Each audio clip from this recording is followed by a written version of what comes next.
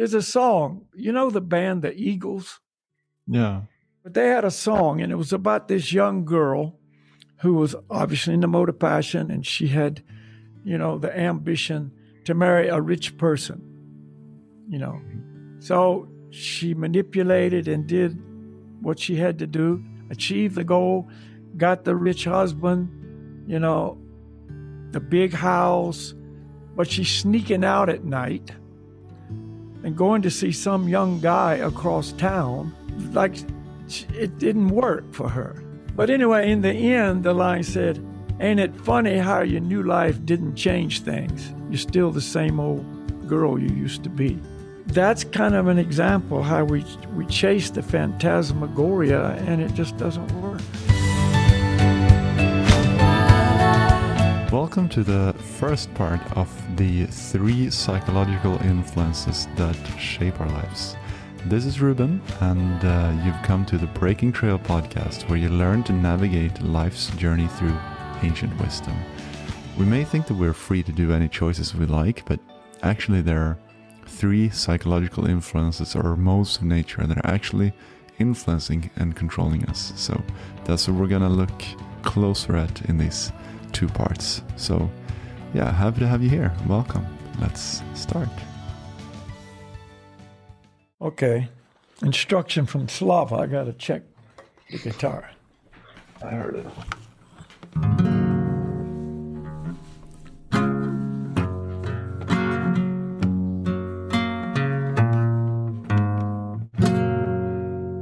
Yeah, it's all right. With these earphones, I can't hear the guitar unless he sends the guitar through the earphones. Oh, yeah. I feel like I'm in a cave and somebody's playing a guitar far away, and it's not me. It's like I'm not playing. Oh, because you hear it. Oh, I see. I see. Because these block external sound, and so I can't hear the guitar. I see. So then you hear from the headphones. You hear the. Yeah. Now he's sending it through the headphones. So I got it. And the singing as well. I sound like I'm in a box or underwater. It's kind of like that. Like when you're trying to talk underwater. Yeah, that's difficult. Mm-hmm. Headphones are too good. That's the problem. Give me my old Juggernaut phones. I can hear everything. I like those, but I guess it's better for you with something that insulates, like, from the sounds. No, it's not better for me. It's more Slava's doing than mine. He doesn't like my phones with a popsicle stick holding them together. Popsicle stick? What? Yeah. They've been repaired in a very good way. Popsicle stick. And I even let Slava eat the ice cream that the stick came from. And he still doesn't like them. Some people you just can't satisfy, Oh. Yeah. I thought that reminds me about bribing, Probably better. I got your video about Lingen, by the way, and I started seeing it. I didn't finish it because I went to Lingen actually this weekend to a little hut trip. Oh, you did? Yeah, not as extreme as those guys. How was it? Very, very nice. The mountains there are really steep, but we managed to find a cabin that was up in a valley, and to go into the valley, so you had to go up. Like the summer trail went on a traverse on quite a steep mountain, but the winter path went along the river. So we sort of crossed the river, 20 times on our way, sort of up this really steep valley. You couldn't go there in summer because it was just like a really, there wouldn't be nowhere to walk. So you had to walk on the traverse on the mountain. But in the winter, you could. As long as it doesn't slide on you into the valley, you're fine. Yeah, exactly. Those valleys are sketch, man, I tell you. Yeah. 'Cause that's where it goes to when it runs. It goes right to the valley. Yeah, that's true. But also a lot. Two guys in Telluride, Colorado, were back in I was there in '87, and they were coming back from a backcountry ski, coming down the valley, and the thing slid from both sides and completely buried them. Two guys. Oof. They couldn't even find them. They were so buried. They got them out in the spring after the snow melted. Oh. Yeah. So, yeah, valleys are sketch. Especially if they're... Glad you had a good experience. Yeah. No, but there was quite a lot of trees there that I thought would sort of hold it all together. And there's just not that much snow anymore here, especially at that low altitude. The cabin itself was at 250 meters, and that's already like almost no trees, but like closer to the sea level, there's even less snow. So I had this was the other day. This is a fresh new research. Like 1 month ago, I think they published this research, and I thought it'd be relevant for our recent topics about satisfaction. To mention this. It's called the marshmallow experiment, and I don't know why it's called them. Yeah, I do think I know why it's called a marshmallow. Now I see, but because there's a octopus has managed the marshmallow test, and it says that even octopus is a fish with 8 arms, isn't it? Yeah, it's not I don't know what it is. I don't know if it's a fish or maybe not a fish. It's an aquatic. Aquatic. Let's call them aquatic. So what they did is researchers they made a test on this octopuses, on 6 octopuses. So they gave them 2 options. Like they had one kind of shrimp. They could either eat one kind of shrimp right in the start, like they could get it right there and then. But if they waited with eating this kind of shrimp that they don't really like, it's not their favorite food, then they would get, like if they waited in a specific amount of time, they would get a really, really nice shrimp that's like their favorite shrimp out of all shrimps, So the test is to see if even animals has the ability to sort of plan for the future with and thinking, I'm going to get better or more satisfaction later, or if I just don't like do this thing right now, So it says they passed the test, and the best of these shrimp, he could wait, I think it was around more than 2 minutes that he could wait.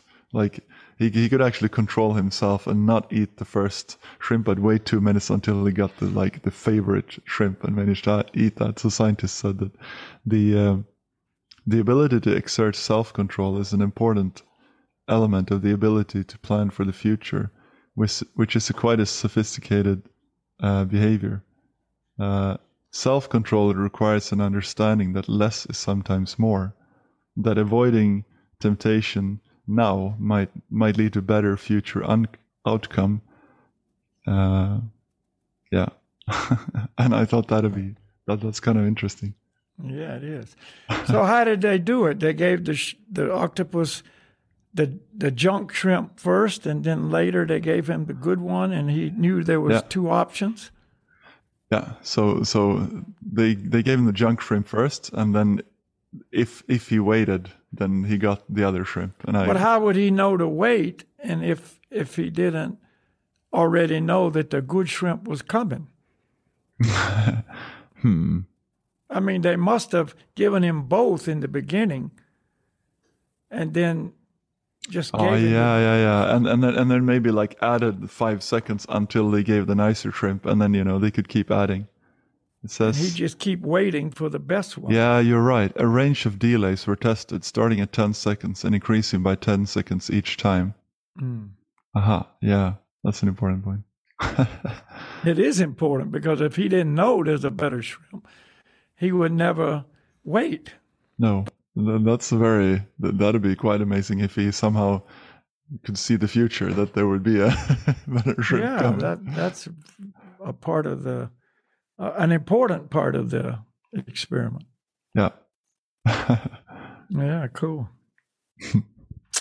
Well, good old octopus. See, all living entities are looking for satisfaction, and they have intelligence. All living entities have intelligence. Yeah. That's why animals can do such amazing things. One time we were skiing in Austria, backcountry skiing, and I came around this corner to this spine, and I was going to traverse out into this face and then ski down, and I was stopped waiting for Galoka and Mohan, and I noticed this snow coming down in that chute where I was going to go.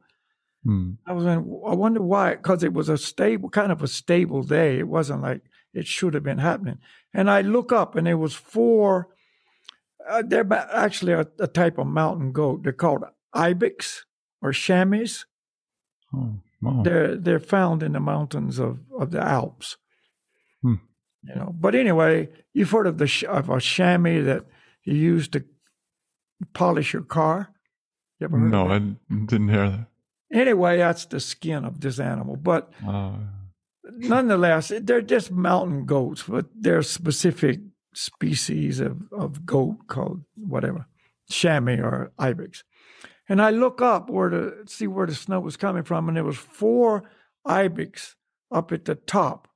And they were walking the ridge, but they had to go across the top of this chute. And so the one that knocked the snow off originally had gone across. But the other 3 waited till he got across. Oh. And then the second one went, and the other 2 waited till he got over.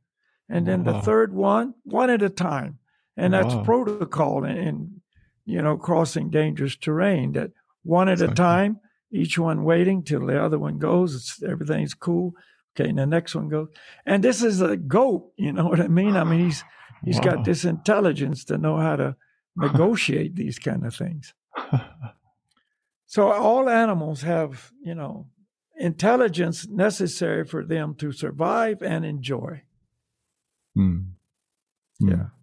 Whether it's a snake that knows how to hibernate in winter or, whatever. And that's again one of the characteristics of life. I mean, we talked about that last week. Life, that's something that there's a person inside there when that is present there. Yeah, and the difference is in humans it's more highly developed. So it's not just the octopus waiting for a better shrimp. It's the man going out and catching the shrimp, a whole boatload, and selling it to make money so he can go buy some alcohol. In other words, that's his use of his developed intelligence. Well, so yeah. So anyway, it's interesting. All these things, when you see it as it really is, you can put it all together. Yeah, I mean, even octopuses realize that sometimes less is more.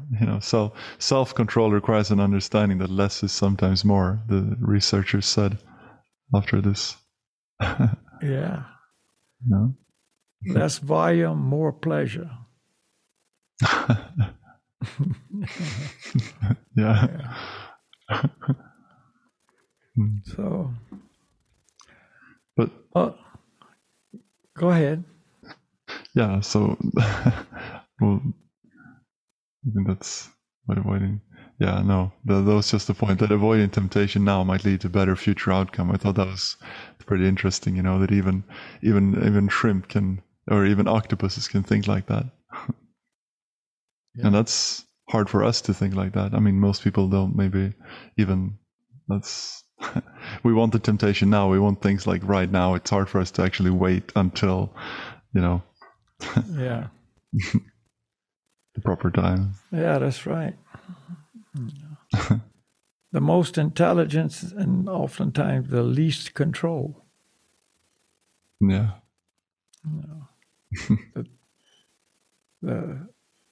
I don't know. Yeah, anyway. It leads to big problems. Yeah. That's what it does. We want, so this, I just thought this was interesting in relationship to our last discussion, but we wanted to speak today about the modes of nature. So you've mentioned these three modes of nature before. We've talked a bit about nature and how nature is just really beneficial for us, being in nature. And but we haven't really explained perhaps the depth of these and the importance of these. And so perhaps a first question would be why is it relevant to know about these modes of nature that you've mentioned before? Yeah, it's a very important topic, really, because if we don't know about the modes of nature, then we don't know how to deal with our exposure to and control of the modes of nature, or they control us, I should say. So anyway, let me just kind of start from ground zero. The material world is comprised of three modes of material nature. I mean, it's hard to picture, but these are the three influencing factors in the material world. Just like we can say water is composed of hydrogen and oxygen, H2O. That composes water. So the material world is basically composed of these three modes of nature. And they are the controlling factors in material nature and in our lives. And so the three modes are the mode of goodness, the mode of passion, and the mode of ignorance. In the Sanskrit language, are called gunas. So mode of goodness is known as sattva guna. Mode of passion is known as rajaguna. And mode of ignorance is known as tamaguna. So any living entity in the material world is under the influence of these three modes of nature. And it's more of a psychological influence than a physical influence. But under their control or their influence, we think a certain way, we see the world in a certain way, we have different desires, we have different motivations, we act in a certain way, etc., etc. In other words, whatever we're doing in life, we think we're doing it. I'm doing this. I want that. I need this. I achieve this and that. I'm the doer. But really, it's not true. That's an illusion. We talk often about the world of illusion, which is the material world. Really, it's the modes of nature doing it, and I'm just acting out the mode of nature's control over me. It's just like, if an example, say you in your normal state, sober state, you act a certain way, you think a certain way, you see a certain way, you're a certain kind of person. Then you drink a bottle of vodka. And very quickly, that vodka controls you.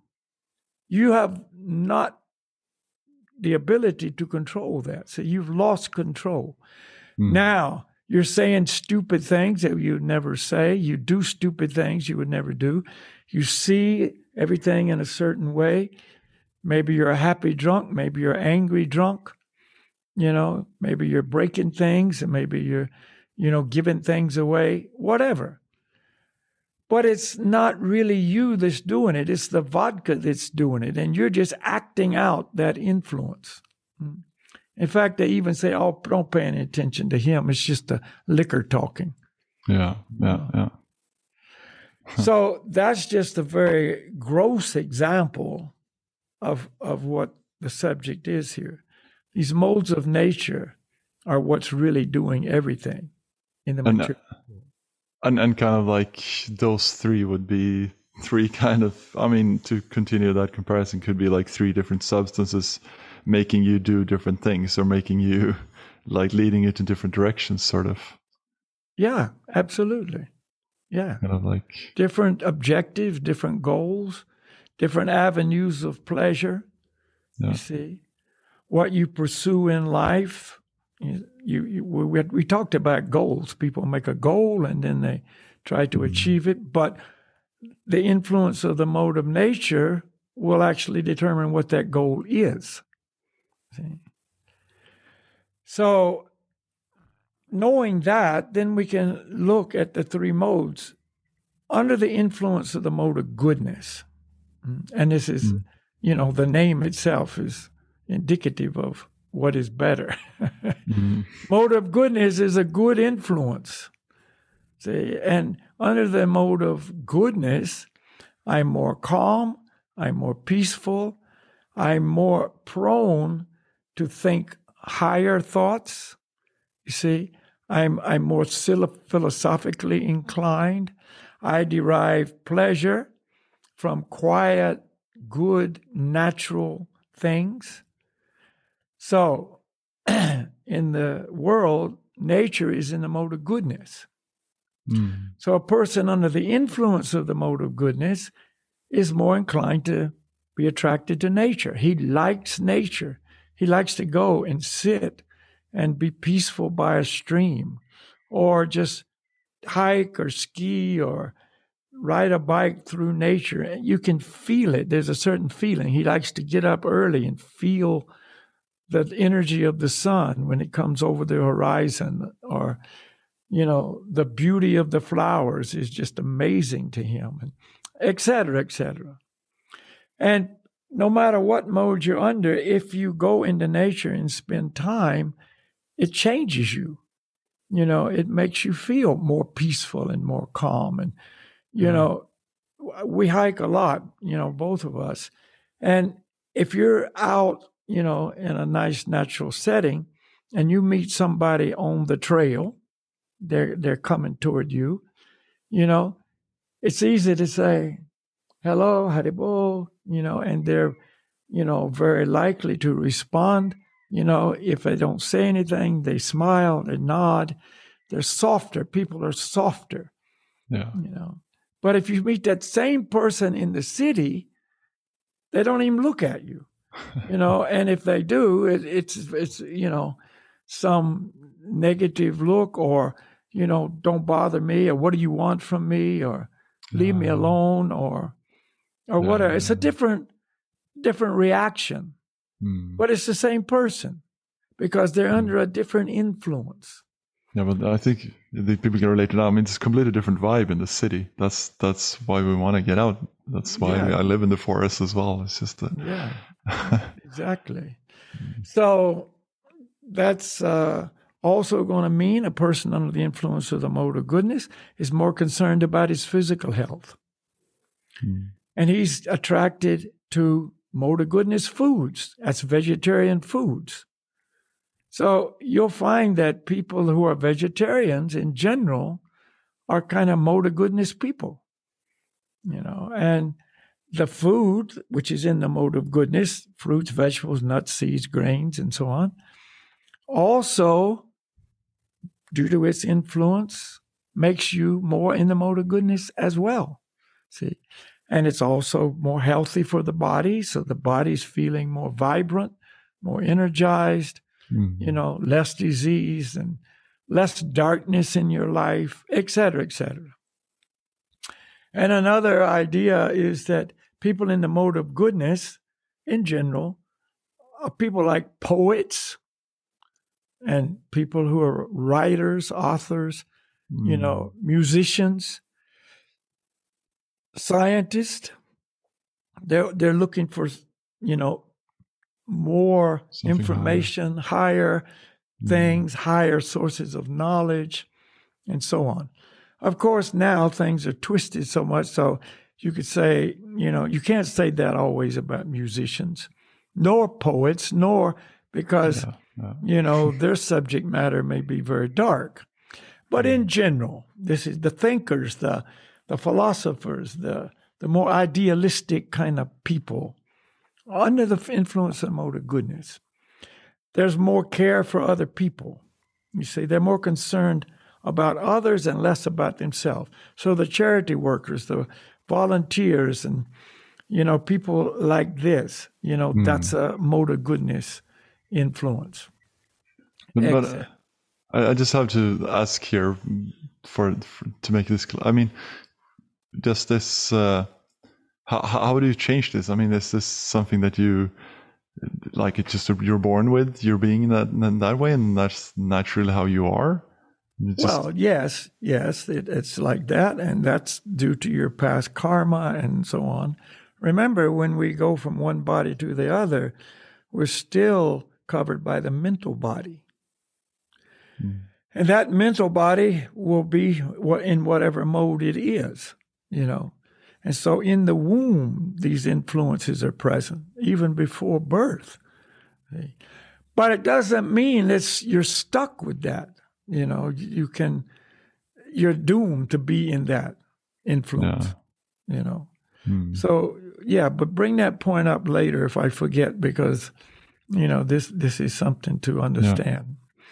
Okay, so that's mode of goodness, Less aggressive people, more mellow, more quick to forgive, the mediators, the ones who don't like conflict, they like peace and harmony rather than agitation and conflict, et cetera, et cetera. I mean, you get the general picture,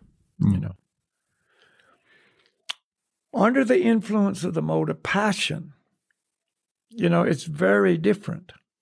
Under the influence of the mode of passion, we're very passionate about life, and we're so driven by agendas and, success, and I must control, and I must achieve, and I must conquer. And, I'm number one, and I've got to really become solid in my position of number one. The senses of a person in the mode of goodness are more subdued. They're not so fiery and strong. Senses of a person in the mode of passion are very strong. So a person is always struggling with their sensual desires. Sex is a personification of the mode of passion. See, so a person in the mode of passion is very driven by sex desire. It consumes a person in the mode of passion to a large degree. There are also the achievers. I want to achieve a lot, you see. So they're the business people. They're the competitors in sports, you see. They're the people who have agendas that no matter if they achieve one goal, they've got immediately another goal. Something bigger, something better, something more fulfilling, something, superior to what I just accomplished, Even if it's, and people in the mode of passion, they may just be competitive with their self, Okay, I ran this marathon in this amount of time, but now I've got to do a personal best and run it faster. So they're more competing with their self than other people in the race. Or they'll just go out and run alone, or climb higher, or, ride a bigger wave, or whatever it is. But it's still a mode of passion, you see. And it's very, very stressful situation, filled with anxiety, afraid they're not going to achieve the goals, you see, or the goal they achieved wasn't good enough. They're more concerned about their image and what people think of them. So it's all about me. What did I achieve? What do others think about me? How good I am, or how much of a failure I am. You see, and their life is very turbulent. It's not an easy life. And this is the kind of people that you see in the media, isn't it? I mean, mostly this is the achievers, these kinds of people. These are the ones that are really, yeah. And, their diet is also, in harmony with that influence. They like, say a person in the mode of goodness, like simple food, doesn't have to be so spicy, just plain, organic, natural, filled with nutrition. He's more worried about what the result in his body will be than what the experience on the tongue will be. See, he's not, thinking about the immediate sensual pleasure. He's thinking about, how is this going to affect my overall health and well-being? Whereas a person in the mode of passion is a more right now gratification, So he likes really spicy, foods. And, again, they're just never satisfied with whatever they got. It's a really tough position to be in, and that's basically where most people are. Yeah, that's what I was going to say. This sounds like, And then the third mode is the mode of ignorance. And this is the mode of darkness. People in the mode of ignorance, they're very lethargic, very morose.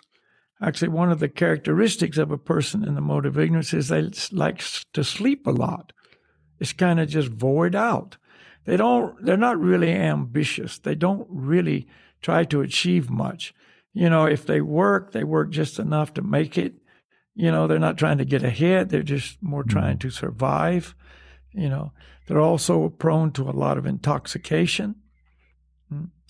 And, for instance, the diet, meat is in the mode of ignorance. So they like to eat meat. They're not interested in healthy food. They're more interested in, the crap. That's the fast food people. I mean, the fast food people are, the people in the mode of ignorance. But usually a person is in or under the control of passion and ignorance combined. It can be all three. See, sometimes the mode of goodness is more dominant. Mm-hmm. That's why one day you wake up and you feel, wow, so mellow and peaceful. Again, I want to be healthy and I want to do good things and so on. And then sometimes the mode of passion is more dominant, and there you go. You're agitated, physically, mentally disturbed, and then sometimes the mode of ignorance is more dominant. And, you don't want to get out of bed. You don't even want to get up. And if you do, you just want to do nothing, or do, something that is of no value. See, either materially, there's very little motivation to get ahead, And this is where your depression and your anxiety and all these things that are plaguing society today are coming from. The anxiety, more mode of passion, but that leads to depression. You see, anger is in the mode of ignorance, but it comes from passion and ignorance combined, you see. Yeah. And so it's very difficult to say a person is just in the mode of goodness or passion or ignorance, because it kind of fluctuates. Yeah, and once you've tried, that's in the mode of passion. When you've tried so hard to get something and you fail, you might just want to just give up and void out and just forget about the whole thing, just sleep and drink. That's right. Or the most successful athletes, many times, they reach the goal. It could be an Olympic goal, which is for an athlete probably as high as it gets. Yeah. But then a few days later, or maybe one day later, or maybe 1 hour later, they're hit with depression, because now they've achieved their life's goal, and now what? Yeah. I'm not some ecstatic person. It's kind of like a big letdown. First, it was a build up. Yeah, I got it.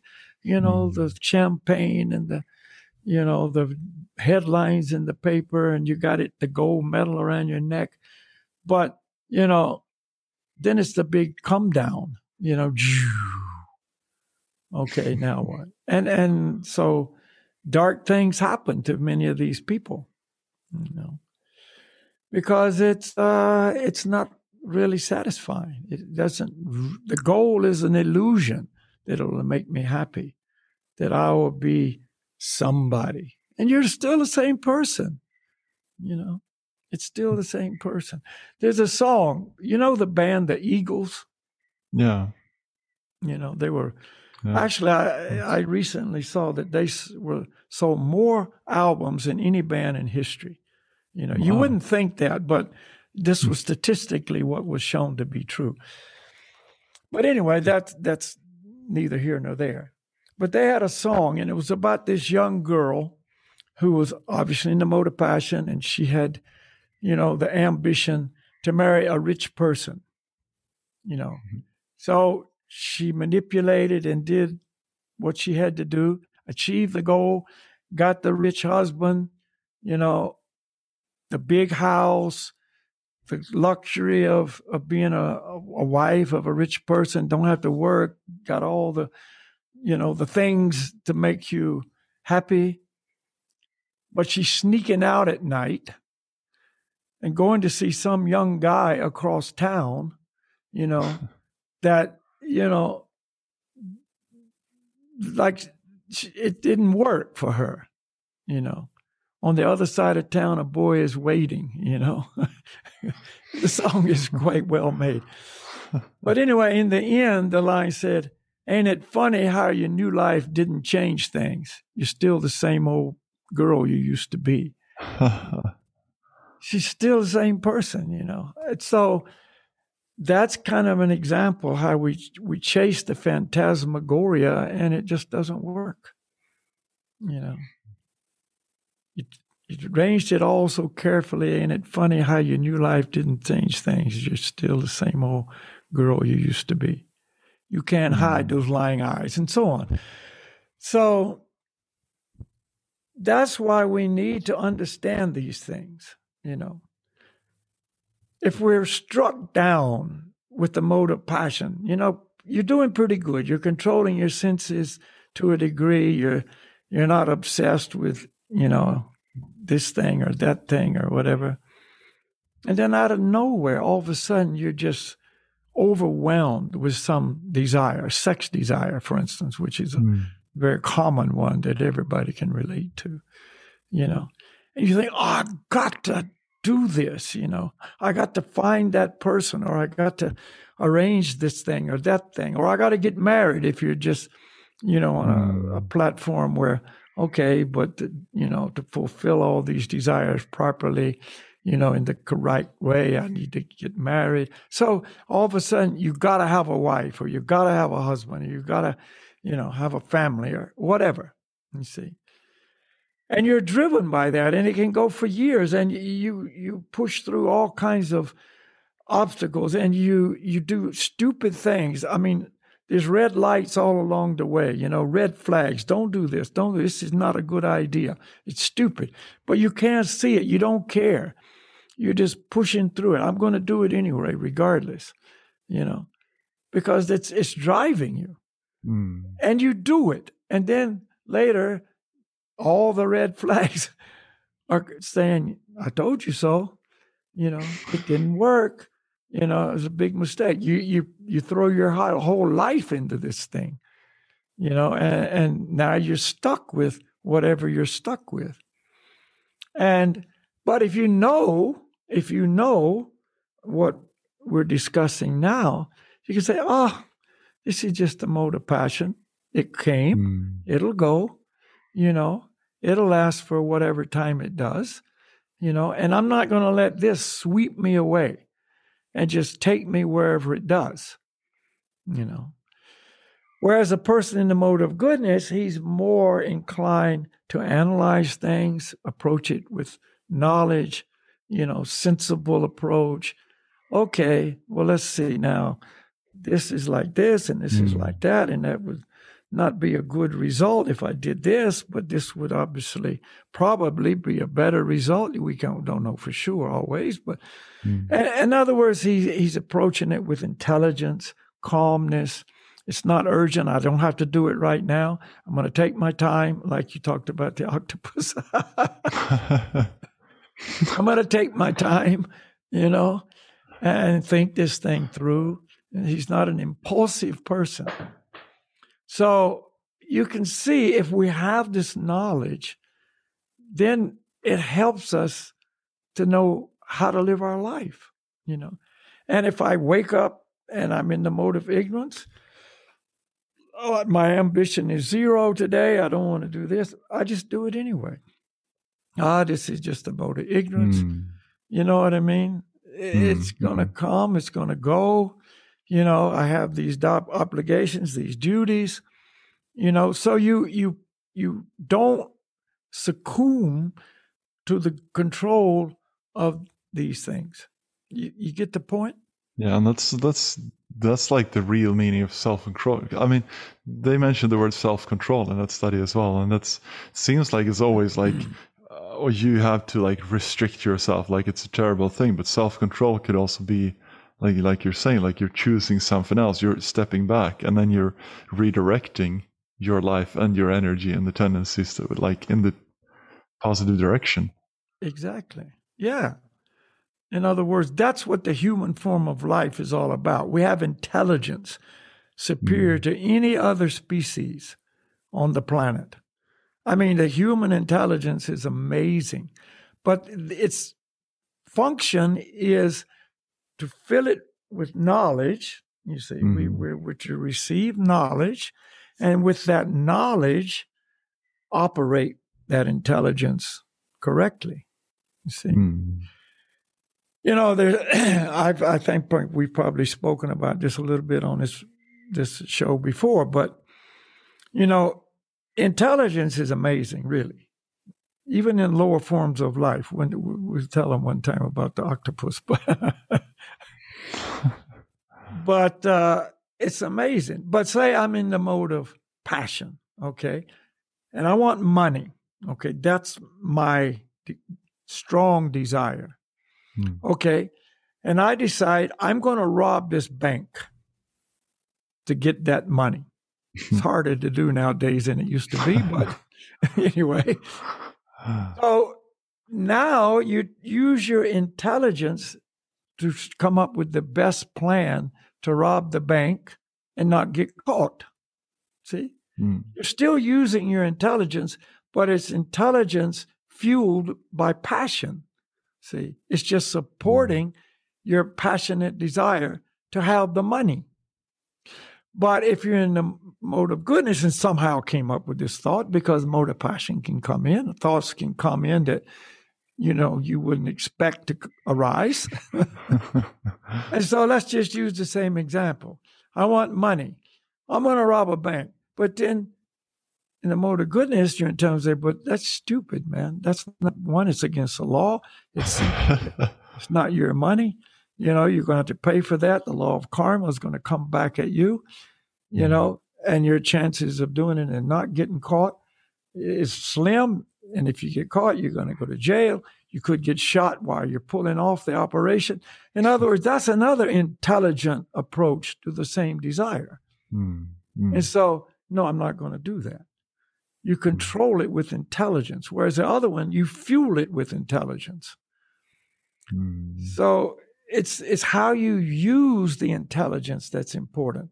And under the influence of goodness, you have good intelligence. And under the influence of passion and ignorance, you don't. You see, that was a stupid thing to do. Yeah, I know that now. Well, they say hindsight is 20/20. So, you just learn, okay. But let me say this before we go anywhere. The idea is you can go from the modes of ignorance and the modes of passion to the mode of goodness. That's the whole journey. That's an important point. That's the important point. Mm. So I'm in the mode of ignorance. Okay, I'm in the mode of ignorance. I'm in the mode of passion. I'm in the mode of passion. You see, predominantly. Like I say, it always fluctuates, but, predominantly. But I can come to the mode of goodness. And that's the whole yoga system. See, in Bhakti Yoga, that's the whole, not the whole, but that's an important part of the system, of the journey. See, we talk about big journey, little steps. Well, from the mode of ignorance, you can't really go anywhere spiritually, really, because you're dark, you're covered. The illusion is great. You're not even interested in that subject. No. From the mode of passion, you're so caught up in the immediate sensual, experiences of life, you're not going to do much either. There's no time for contemplation and reflection. And even if you do, you're seeing it from the wrong angle. Oh, if I use some spiritual tools to fulfill my material desires, I see. That's religiosity. I'll pray, I'll chant, I'll join this religion, I'll do this I can get more something. Material things. Yeah. See? So that's not really spiritual life. That's just using, spiritual life for your own passionate desires. See? So that's not a good thing. It's better than nothing on understanding, there is power in spiritual life. But again, that's not the platform for really making progress. Mode of goodness. Now, the material glitter of the world is not so strong, you see, and the darkness of ignorance is not overwhelming, and you're more interested in gaining knowledge. So you pursue that, you see, and you gain more knowledge, and you gain knowledge of your identity. I'm not the body, I'm spirit, soul. You see, that's the beginning of knowledge, and this world is, temporary. It's not my home. All these things that we talk about so often, in the mode of goodness, that becomes relevant to me. Yeah. In the mode of passion and ignorance, that's not relevant. That's in the way of what I'm trying to do in the mode of passion. Exactly. You see, don't tell me I'm not the body. My sensual pleasures are number one. You see, don't talk to me about that stuff. So that's why, so many of these high-level athletes, and I know them, some of them, not all, but I know of a lot of them, and I know some personally. But because the mode of passion is so strong, they're not really interested in spiritual knowledge. Yeah. It's like they have to achieve their goal of, in this amazing radical, that, is life-threatening, and, at any moment they could fall and get killed on the rocks, or an avalanche could take them out or whatever. But they can't not do it because the passion is so strong. Yeah. So they try to mitigate the danger as much as they can, but you can't control all of that, and they know that. But to tell them about true spiritual goals, they don't have time for that. I've had so many of these guys tell me, this is my meditation. Exactly. This is my meditation. This is my God. This is my temple. That's exactly what you hear. Yeah, my mother says that all the time. Like, she can't really relate to meditation but she loves being in the mountains. She always says that, when she's walking there, that's her meditation. Yeah. So anyway, but a person in the mode of goodness, he has more likelihood of being receptive, and hearing these things. And when you talk to them, you can talk on a deeper level. You can say more. Yeah. Whereas on the other, levels, influences of passion and ignorance, you can't say very much, and that because they don't want to hear it very much. A lot of times they don't want to hear anything. But if they want to hear it all, it's very light, And you say, okay, yeah, but if you chant the mantras, it'll be good for you. It'll make you happy and whatever. And some of them are a little bit open to that. I have friends that, whenever I see them, we chant, but they're not going to take it at this point in time past that. It's a good evening together. We have a kirtan, exactly. And they're going, yeah, that was fun. But you can't bring out Bhagavad Gita and start reading from it. But well, that's a story that I'd like to tell. Maybe I could start with that. But I'll actually do that, and maybe I can ask a question in relation to that, because there's a very dear friend of mine. I met him not so long ago, and his life previously, he was like a top athlete. He was really going for that full mode of passion. I think really just putting his life into his I can't remember which sports he was doing. I think it was what's that called in English? Handball. It's like, this is probably handball. I know handball. Handball. I mean, there is a sport, handball. Yeah. So anyway, not squash. Some people call it squash, maybe. No, in you a do room with the, where you hit it against the wall. No, you do it without the hitting. You just like throw a ball. How do you describe that? You run and you throw a ball to each other. It's kind of like football, but you throw it with your hands. Oh, no, I don't know. Anyway, whatever. Go ahead. Yeah, I know. I don't know that sport. That's not handball, but anyway. No, okay. It's called handball in Swedish. I didn't know what it's called in English. I had to look this up. But so at that time, he wasn't open to anything.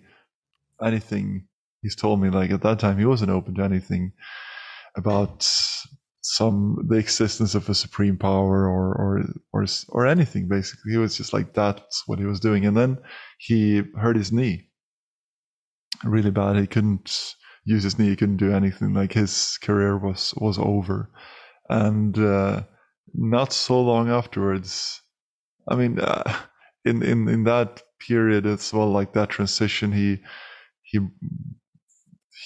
and his girlfriend broke up, and he came to meditation. He started showing interest. He came and started chanting, and he's just said, like, now suddenly, like, when after that, like, now he's like that was such a big thing for him. It wasn't just hurting his knee, like that changed his life completely. And now he's so open to the idea of there being some supreme authority, supreme power, or and all the things that we're talking about with him. Like, he's really open-minded to that. Like, that change has happened that he needed, to get out from that mode of passion, I guess, into mode of goodness. Is that, Yeah. See, God works in mysterious ways. His wonders to perform. Yeah. That's, yeah. Yeah. So, yeah. Yeah, so. Yeah, we don't know what it's going to take for any individual, including ourselves, to change things in our life. Exactly. We don't know what that is. It could be a car accident. It could be, whatever. People get diagnosed with cancer, and they, some of them don't change at all, and some of them change completely. But how do you? Because what I was wondering about, like, so I mean, that's wonderful if that happens, but how can you help someone to move in that direction? I mean, if you know that there's a person here. Like we say often, the mantras that we chant have spiritual power that can do things that we can't do. They're superior to the three modes of material nature. See, The superior mode, the three modes of material nature are under the control of the spiritual nature, which is the Supreme Lord. So therefore, if a person does start to chant, you see, then this can change them more and more. And those important things that were fueled by the mode of passion, aren't so important anymore. That force, that strength is diminished. And they're more open to the mode of goodness. Like I seen my friend, I couldn't talk to him about vegetarianism even, but, over years we chanted a little bit here and there. He became a vegetarian. Wow. And so, it's not like he's, like your friend wanting to know more and da-da-da, but it changed him enough that he could see that this is a superior diet and, and he was feeling better than he's ever felt. So there was proof that backed up that a vegetarian diet was superior, And then, you never know the pace of someone. I mean, we're all individuals, so, Yeah, he had a friend. He lived in Alaska for a long time, had a fishing boat. He fished in Alaska. Then he moved to Colorado and Crested Butte. And so when I met him, he still had his fishing boat. He'd go there in the summer to Alaska and fish. They make a lot of money. They used to make a lot more than now because there was a lot more fish. Well, in the lake or like lakes? No, in or? the sea. In the sea. Okay. Yeah. And in a summer, he could make way more than enough money to last for the year, So that's what he did. And I kept saying, there's so much karma involved in that thing, you all those fish you're responsible for killing, there's so much karma. But money's stronger than karma, so he wasn't very interested in that idea. But then so we continued on to be friends and chant periodically once in a while and so on. And then one summer I went there, and because I was traveling and I go there in summer. And he said, well, you're going to be really happy to know I sold my fishing boat. I went, great. Wow. Very good. So that was a good sign. He just got the idea, I don't want to do this anymore, Wow. And so then, over time, I was always a vegetarian and, a little nudge here and there, and he eventually became a vegetarian. And then shortly after that, maybe 6 months after he became a vegetarian, he had a friend from Alaska. They were longtime friends. He was always very active in backcountry skiing and, all kind of outdoor stuff in Alaska. Alaska's, that kind of place. Mm-hmm. And, of course, he continued when he came to Colorado. So his friend got Lou Gehrig's disease, ASL. I don't know if you... Yeah. And anyway, usually when a person gets that, they don't live very long. They live for, 6 months to a year. So his friend, called him up. There was 3 guys, my friend, another person, and the person that was sick. He called his friends up, and he said, I want to do one last raft trip before, he knew he was going to die. Before I go, I want to do one last trip with you guys. And so they did. They flew in a plane, fixed-wing plane, back to some remote river, and they did a raft trip. And he couldn't paddle or anything. He was just sitting in the boat, and they were taking him down the river. And anyway, then sometime not long after that, he left his body. But he had a request to those 2 guys, his friends, before he died, I want you to spread my ashes over this glacier. There's a big glacier up in Alaska that he was referring to. And so they said, yeah, we'll do that. So he died, was cremated, they took his ashes, and they did this trip. It was like 100 miles across this glacier.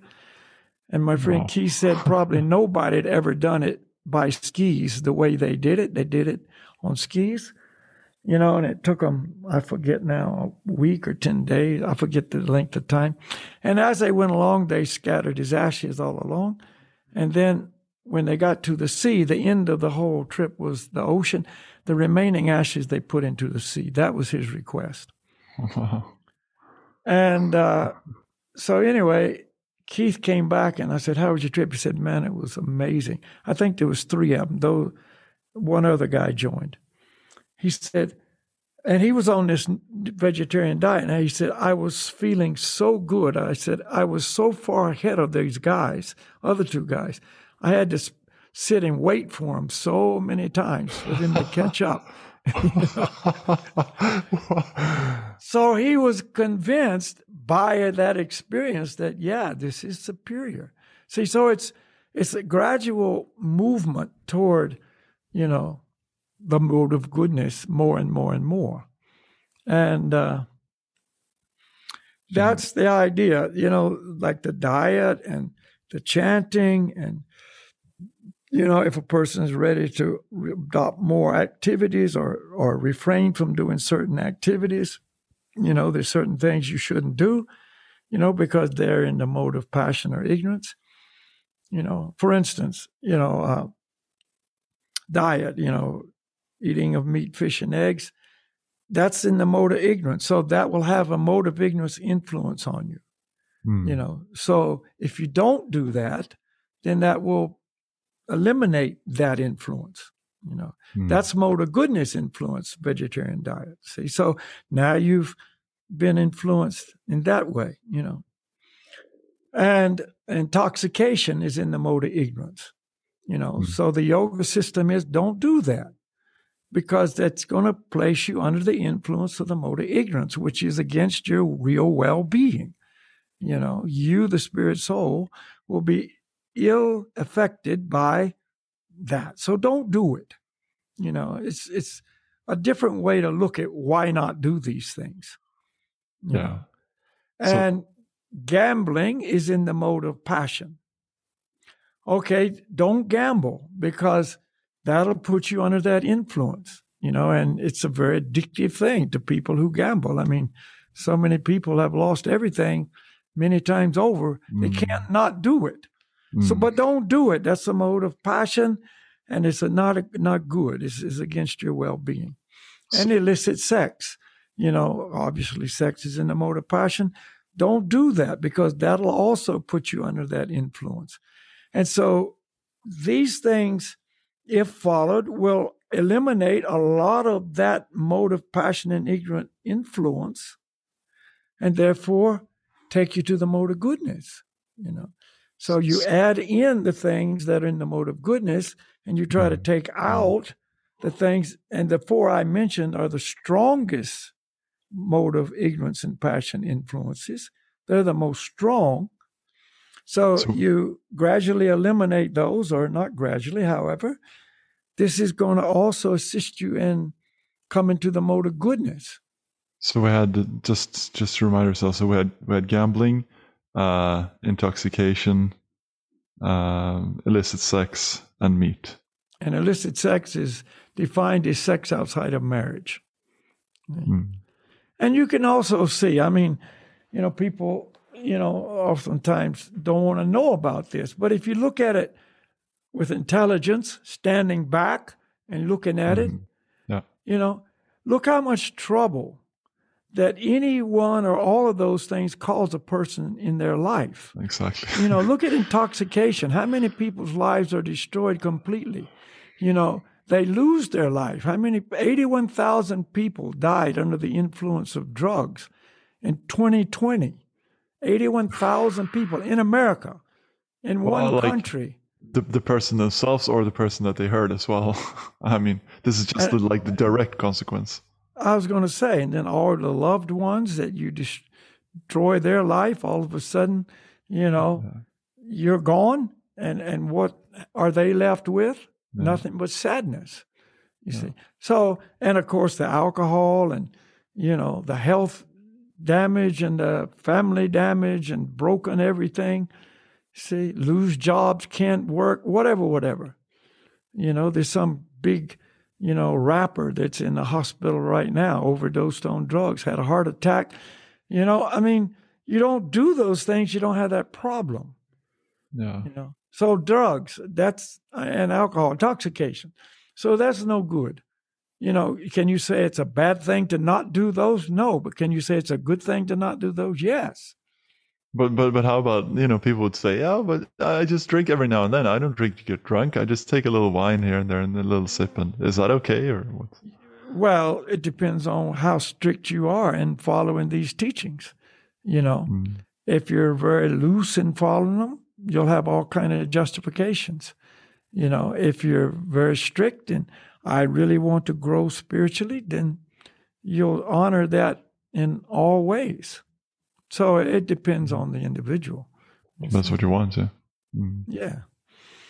So anyway, illicit sex, my God, look at all the problems that come out of that. Unwanted children, abortions, and, broken homes and hearts, and, rapes, and on, the story goes. I mean, who can say that's a good thing, And then, gambling, we've already discussed, people lose their life to gambling. I know a person that can't give it up, and he's tried to commit suicide twice. He lost his wife, his young baby. She just left him. She didn't know he had that problem when they got married. Then she found out, lost all their money, borrowed money from everybody. Everybody's after him because he owes big money. Of course. And so he tried to commit suicide twice, unsuccessfully. So gambling is, don't do it. Save yourself the problem, And we've already talked about the meat eating, But it's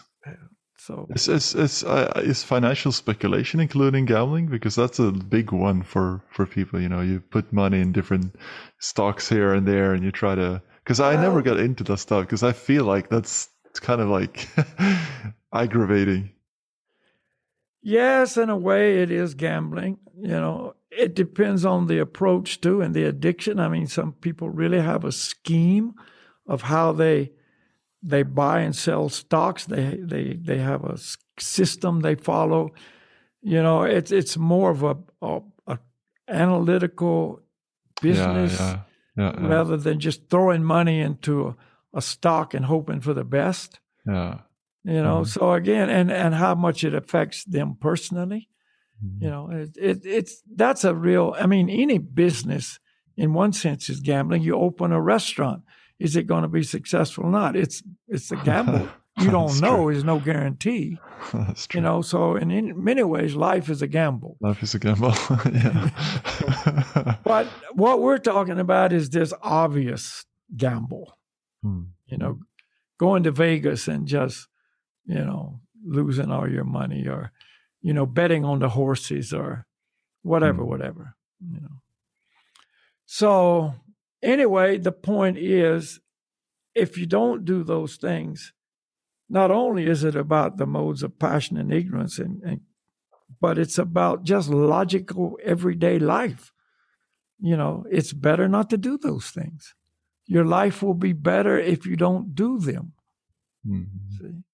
So the yoga system is so perfect that it's all about improving a person's well-being, a person's life, a person's relationship with other people, and on the benefits go. And not just spiritual, right? But also mentally, physically. Yeah, of course. So those 4 prohibitions, we'll call them, they're not spiritual. That's just a material, guideline or suggestion that will improve your material life, physically and mentally. But it brings you to the mode of goodness, and from there, you can start real, spiritual life. In other words, step off of that mode of goodness platform into a serious spiritual endeavor, Which you can't do from the other, when you're influenced under the other modes. Yeah, you can't really go very far. You're not really going to do very much. See, but, our process is so beautiful. The chanting, for instance, is for everybody. It's not just for people in the mode of goodness. It's for the person in the mode of ignorance. And maybe you'll never see, graphically any change in that person. But on the spirit soul level, it's having its effect. It's doing things that are unknowable and unseen through the eye. You see? And maybe that person himself won't even experience it, but it's happening, And when he leaves his body at the time of death, that improvement or that benefit will be there. And he will experience the result of that. You see? That's why we also chant to animals, dogs, cats, birds, trees, plants, everybody. Because it helps that person in that body, you see, become spiritually purified. And that's again something that you can't do with silent meditation or any other method. That is. Well, we've talked about that before. Sometimes people ask, why do you guys have to chant out loud? We don't have to, but we choose to. And it's one instruction because not only do you help yourself, but you help others. And so this Bhakti Yoga system is for everybody, and it's based on pure absolute truth. There's no speculation involved. Right? And as a person moves toward the mode of goodness, they just feel better. They feel better. Their life is different.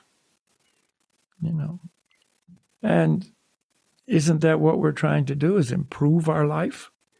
Yeah. That's what life is for. Improvement.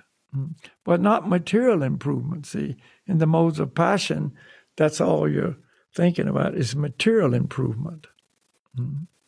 Whereas in the mode of goodness, you're thinking gradually more and more, hopefully over time, spiritual improvement. And you may not even be able to verbalize it. Without much information, it's hard to verbalize these things. But just somehow inside, you want something deeper, something more meaningful. Something that makes you more happy. There's that's. I was recently questioned by someone. We were speaking about. I don't know if you've heard or read this book. I read it before. This was long ago, but it's called The Power of Now, and it's, I guess, related as well to the book that's called The Secret. Which is very. I've read The Secret. I haven't read The Power of Now, but I know the concept. And so what, So the concept is that you can. It gives you the power to go in whichever direction you want, like with your thoughts. How is that? Like, I guess I took out. That to me is an example of something that, like, it might be true, but with intelligence, like, why would you want to go in a certain direction? Like, it doesn't give you the tools to know or like in which direction should you go or what's the beneficial thing to do. Right. And if you read those books, it's all about some material direction. Yeah.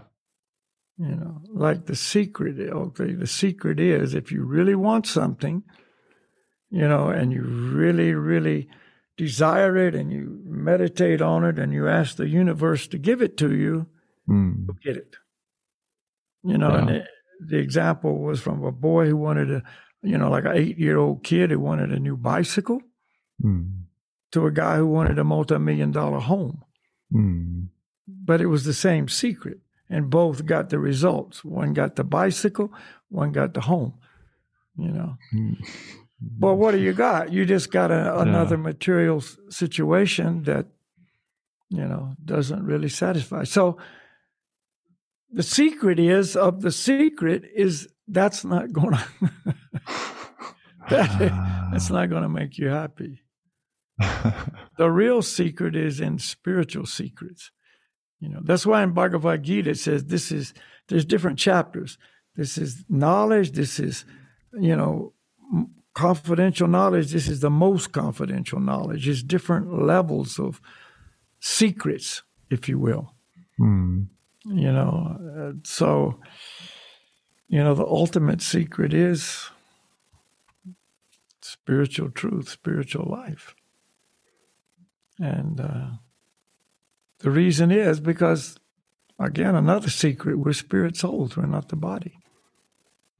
Well, that's exactly what I want to get to. Like because, the modes of nature, that's so important, but there's just there's so much more. And there's so much beyond that. Now you've spoken a lot about the material world, but, there's so much more beyond that to explore and to. Well, yeah. Well, that's the point. That's the thing. But a person in knowledge knows about the modes of nature because we're in material bodies and we're going to feel those influences. Whether I know all this or not, see, whether I'm on some spiritual plane or not, the body's the body. It's said in Bhagavad Gita, the Lord says, he who can tolerate the urges of the senses, is superior. One should learn to tolerate the urges of the senses. So what does that say? It means the senses are going to present their urges. So you also get stupid urges from time to time? Like, do you also get... Of course. But with intelligence, you understand what that urge is. It's not me. It's the body and the mind. Just like you get sick or you feel a pain in your knee or whatever. Just because you're on some, higher level of understanding of spiritual life doesn't mean you don't get a pain in the knee or you don't, have an issue with your teeth or you don't get old. With old age comes a lot of interesting things. You don't know, but you will. Just find out. Laughing happily in ignorance.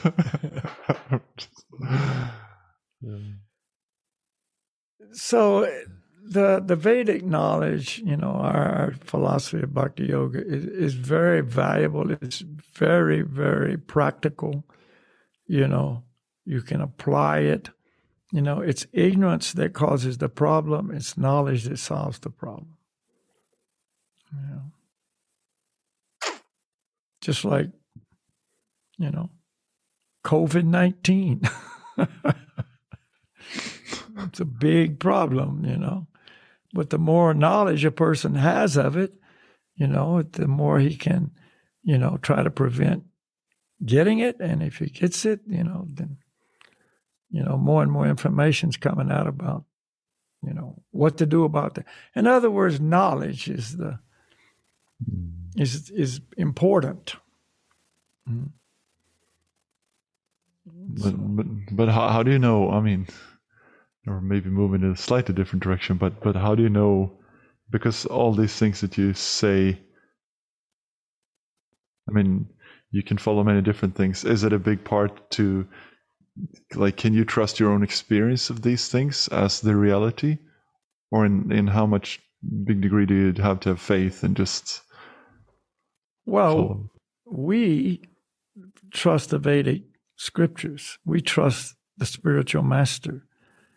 That's what we trust. If my experience confirms that to be true, then that's just another confirmation. If it doesn't, then I don't follow what I experience over this absolute knowledge, because, as humans, I already talked about this previously, we're prone to make mistakes, number one, and number two, we're an illusion. So how can I trust my experience that is contaminated by mistakes and illusion? See, it's not trustworthy. But this absolute knowledge is absolute. There's no possibility that it's wrong. In my experience, if I experience that this truth is true, great. If I experience somehow it's not true, it's still true. I don't throw that truth away because, oh, well, I didn't experience that. So that's the way, we approach it with intelligence. So if we just go on our experience, that's not a reliable guideline. You have to know, you have to come to somehow understand what's true or not. I mean, many people present things that could be true. I mean... Well, a lot of that is dependent on the sincerity of the seeker. The Lord's in our heart, and do I want to know the truth or not? It's said in our teachings that, God gives the atheist the argument that God doesn't exist. Because that's what the atheist wants. That's his faith. His faith is there is no God, so God makes him strong in that faith. You want that? Okay. Then I'll give you faith that is correct. But doesn't mean it is correct, but that's what he wants. So gradually through the purification, and again, dealing with the modes of nature properly, moving to the mode of goodness, chanting the purifying, lifestyles and so on, my desire changes. I want to know the real truth. Nice. So you might start out like with 1% of a desire to know, and then you're like purifying. Yeah. More and more. Isn't denial one of the main escape routes for people? I don't even want to know that. Yeah. Don't tell me that stuff. I don't want to know it. See, so God knows I don't want to know it. So, okay, then no problem. That's freedom. Yeah. God gives us the freedom to go any direction in life we want. You see, that's the meaning of freedom.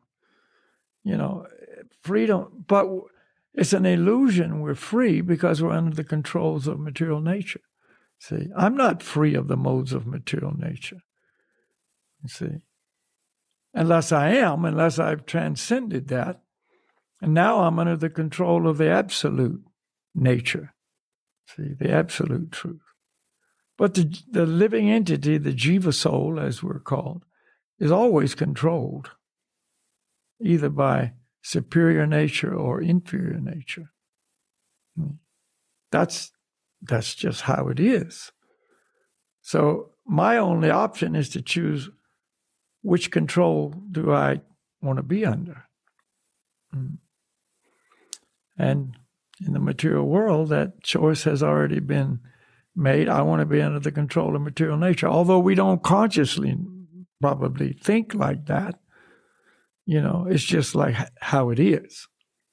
It's not like I know about it even, and I chose that, but we did choose it. But because if I choose not to be under the control of the Supreme Lord, the superior nature, then automatically I will be under control of the inferior or material nature. Automatically. If I don't choose to swim, automatically I'll drown.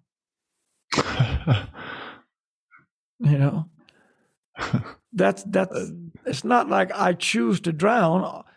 If I don't swim, if I don't make that choice, I will drown.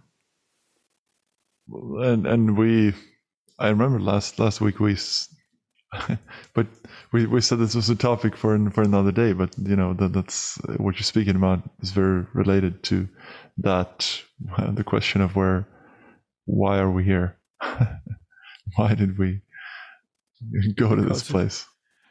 Because we chose to be the Lord of material nature, to try to come and control and enjoy independent of God. And that's why he created the material world, for us as to have a place to come and act out that fantasy that I am God, that I'm number one. See, so people say, God created the material world. It's true. Absolutely, he did. But really, if we understand a little bit more, we created the material world. Like, who creates the prisons in a society? The government or the criminals?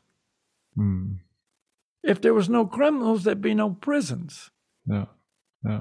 So, the government constructs the building and makes the laws and puts the people inside that building and whatever. But who really created the prison was the criminals who broke the laws. So, if God didn't create the material world for, us to come here and suffer, which is what some people think, like the government doesn't create the prison just so he can have a place to make people suffer. I mean, a good government. I'm not, when we start talking in this term, who knows? But in general, the point is the same. And they also don't create prisons like for people to enjoy or have a perfect life in prison. I mean, exactly. It's a place where you pay for your mistakes. So the material world is where we come, but it's a place of misery. So no matter how much I want to be the controller, I'm not. But what were you going to say? No matter how much I want to be the enjoyer, I'm not. Yeah. And that's,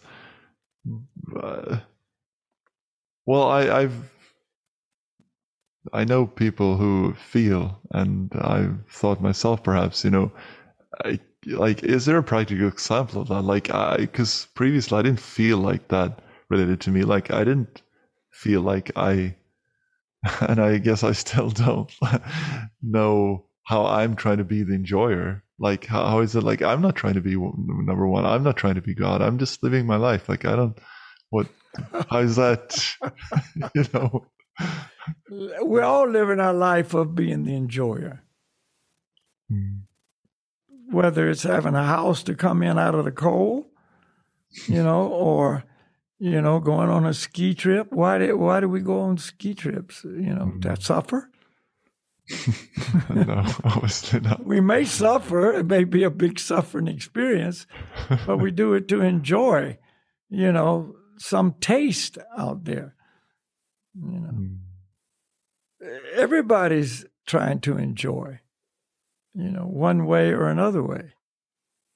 So that's just the nature of the material world. That's the consciousness, the prevailing consciousness of the material world.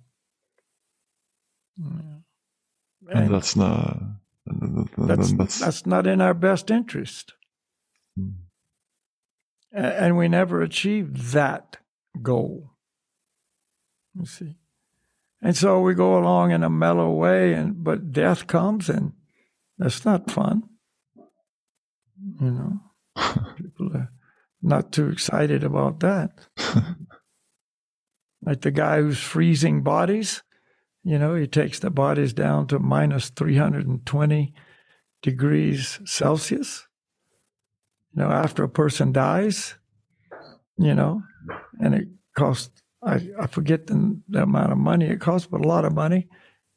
And he'll freeze your body for however long. And then when his theory is when science advances enough that they can cure whatever made you die, whether it was cancer or whether it was old age or whatever, then they unthaw you and administer the cure, and you just get on with life. And it costs huge money, and he's already got 50 bodies on ice. It's not on ice, but, in the fridge. Yeah, I mean, this is the idea. They're still trying to stay here and enjoy the world. We'll conquer death in this way. Of course, it's absolute illusion. It's not possible. That soul in that body is long gone, and he's just got a chunk of frozen flesh. And the fact that they're doing that is even the proof that they see that you're not your body. I mean, if you are your body, then you're still there. You know what I mean? Yeah. If you're not your body, then obviously you're gone. But anyway, it goes to extremes. This is an extreme measure. But everybody's trying to conquer death and misery and pain and enjoy. That's all. And the point is, we can redirect that enjoyment, or. Well, yeah, I mean, it's the nature of the soul to enjoy, but the eternal position of the soul is subordinate to the Supreme Soul and have a loving relationship with, loving service to the Supreme Lord, pleasing the Lord with my life. And that's when we experience spiritual joy, spiritual happiness. I mean, there's no other solution. That spiritual love is the enjoyment for us. And if we don't have that, then we'll try to find substitutes every way we can.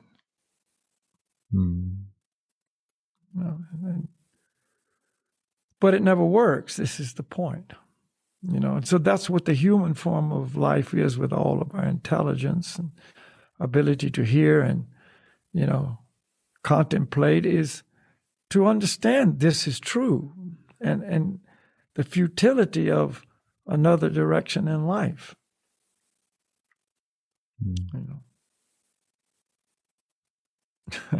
So,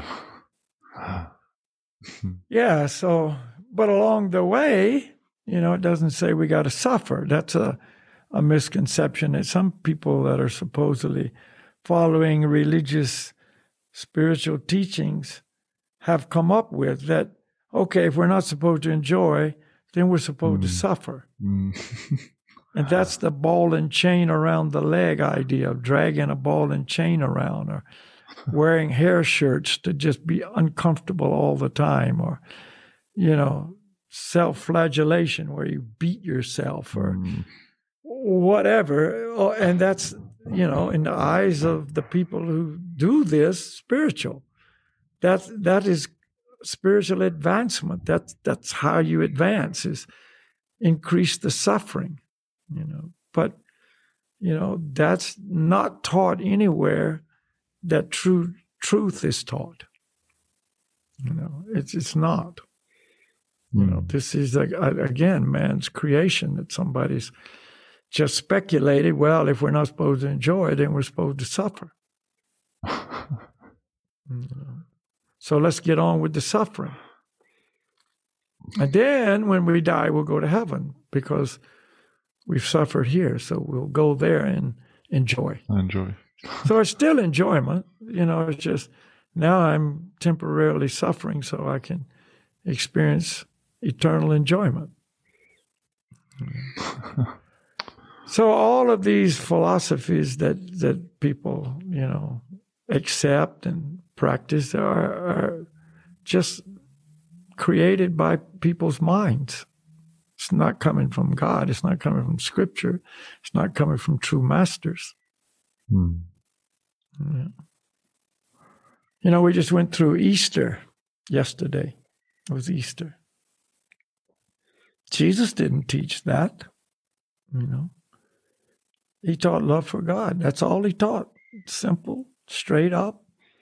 No hidden message here. Love God. Just straight up. Glorify his names. Forgive others. God will forgive you as you forgive others. Love your neighbor. I mean, it's just simple. It wasn't complicated. No. And those who follow that, they will be successful in the goal, Jesus didn't come here to suffer, although, he did suffer physically, obviously. He didn't have a cush life. He had basically no material possessions. He didn't even, as far as we know from the Bible, he didn't even have a home. He says, even the birds have a nest and the beasts have a den, but the Son of God has no home, no place to lay his head. So he had a message to spread to everybody, and that's love God. Become like I am, he said. I love God. You should become like I am. Imitate me, follow me. So, the truth is the same, no matter what time period it appeared or who spread that message, it's the same truth. Yeah, I guess that's some people may be confused, like speaking about Vedic truth and then Jesus, and how is that? Because it's just truth. We're not Vedas. We're not Christians. We're just followers of the truth to the degree we can. And that's a beautiful thing, that there's no sectarianism involved. It's not like we're the good guys and the rest are the bad guys. Everybody's a good guy. It's just that some are further away from their eternal goodness than others.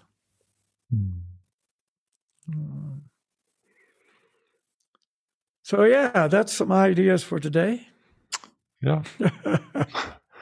That's a lot of ideas for today. I hope it has been inspiring for someone listening. Yeah, don't think, there's a lot of people that, again, extreme sports people, they do things, and of course they have their own motivations, but one is, they say, we want to inspire other people to get out and do your extreme sport or push your own limits. Go outside of your comfort zone. Yeah.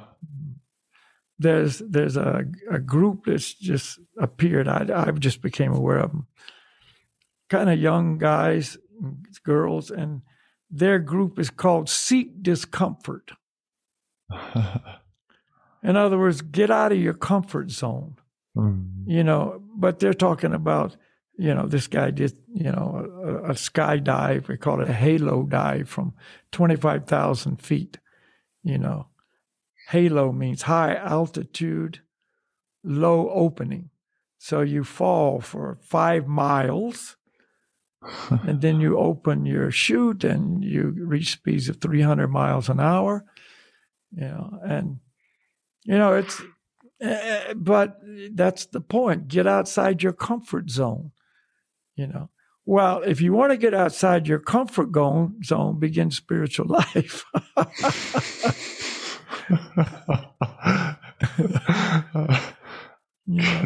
That'll take you outside your comfort zone. For sure. So, So we're not against that idea. It's just a different comfort zone.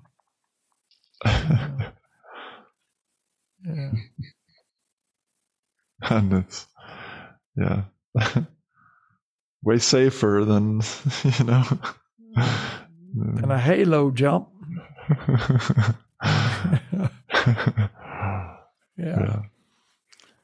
So, unpleasurable as well. I mean, that's the idea. There's a lot of pleasure on the way, real pleasure, a lot of enjoyment. On all levels. If you're eating right and everything, you're feeling healthy, that's pleasurable. Yeah. I mean, it feels a lot better to be healthy than sick. Yeah. If you've got energy, you're more prone to smile. You're not depressed. even if the mode of goodness comes in and there's one with some depression, you see it for what it is, and you just, don't let it succumb you and take you away. Or you just chant more, or, get busy doing something, in service to the Lord and whatever, so physically and mentally you feel, enlivened, you're doing what you should be doing, and all that translates also to, spiritual joy. So where's the suffering? No suffering. So wherever you are, start, and wherever you are, whichever influence you're under, then chant these mantras. Yeah, take that first step, Baby step. They call it the baby step because babies take one little step and fall down. And get back up and take 1, 2 more and fall down. Baby steps count. We've all been there, That's how we all started walking. Yeah, you might be a great runner now, athlete, or whatever, but you at one point you couldn't take that first step, you fell over. Crawl before you can walk, and walk before you can run. Yeah. All right, so let's have a kirtan. Let's have a chant in the end, yeah. Let's do it.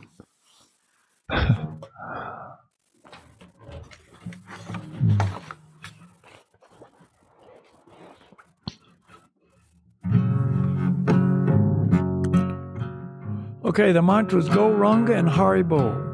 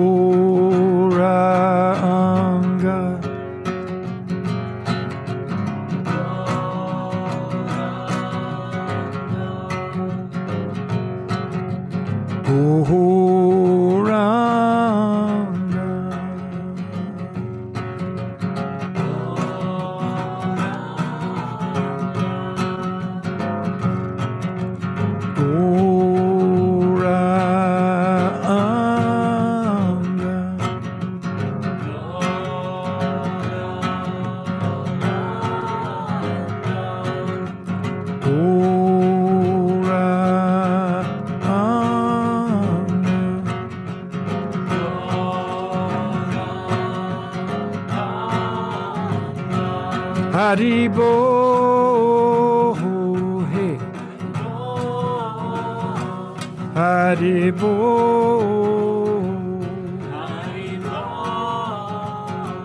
Haribo,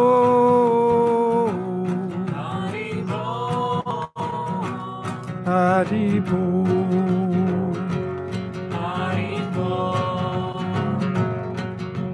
Haribo, Gauranga, hey. Gauranga Haribo, Haribo Gauranga, Gauranga Haribo, Gauranga Haribo, Gauranga Haribo.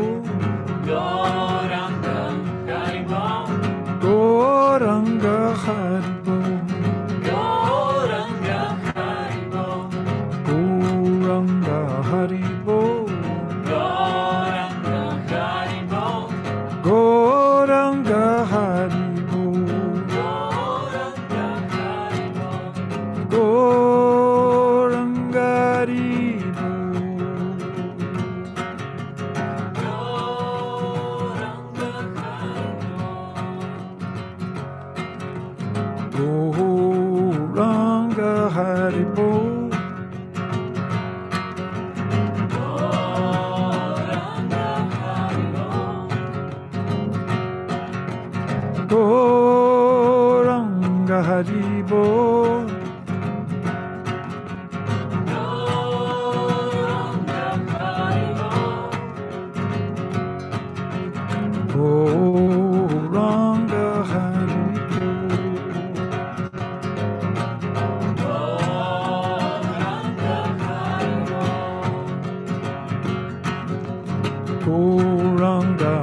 Haribo. Goranga Haribo. Goranga Haribo. Goranga Haribo. Goranga hey. Haribo.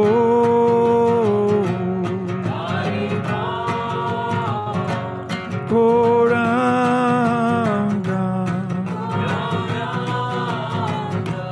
Haribo.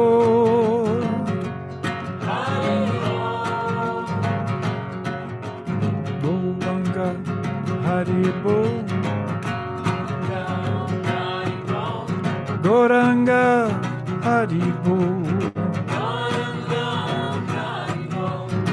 Goranga Haribo. Goranga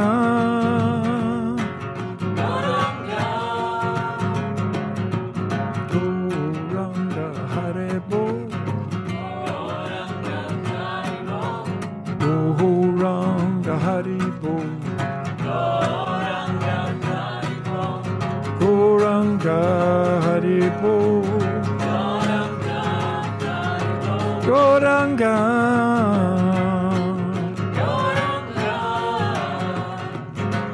Goranga Haribo. Goranga Haribo. Goranga Haribo. Goranga Haribo.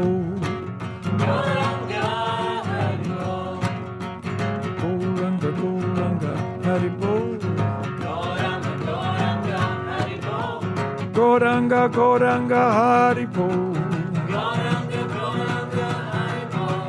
Goranga Goranga Haribo. Goranga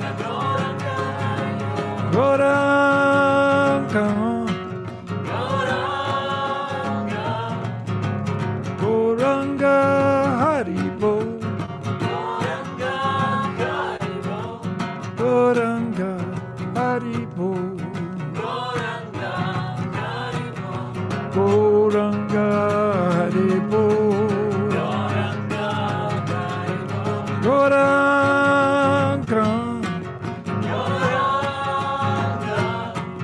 Haribo. Haribo.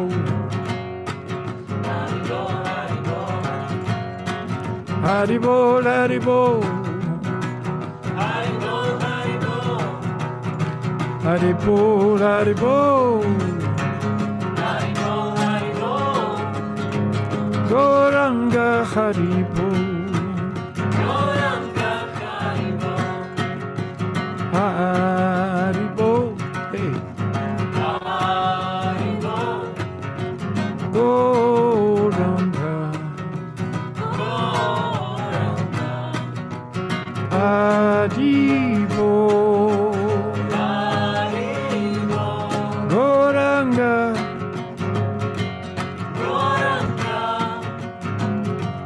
Haribo.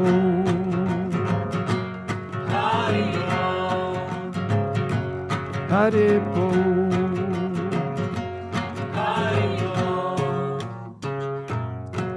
Haribo.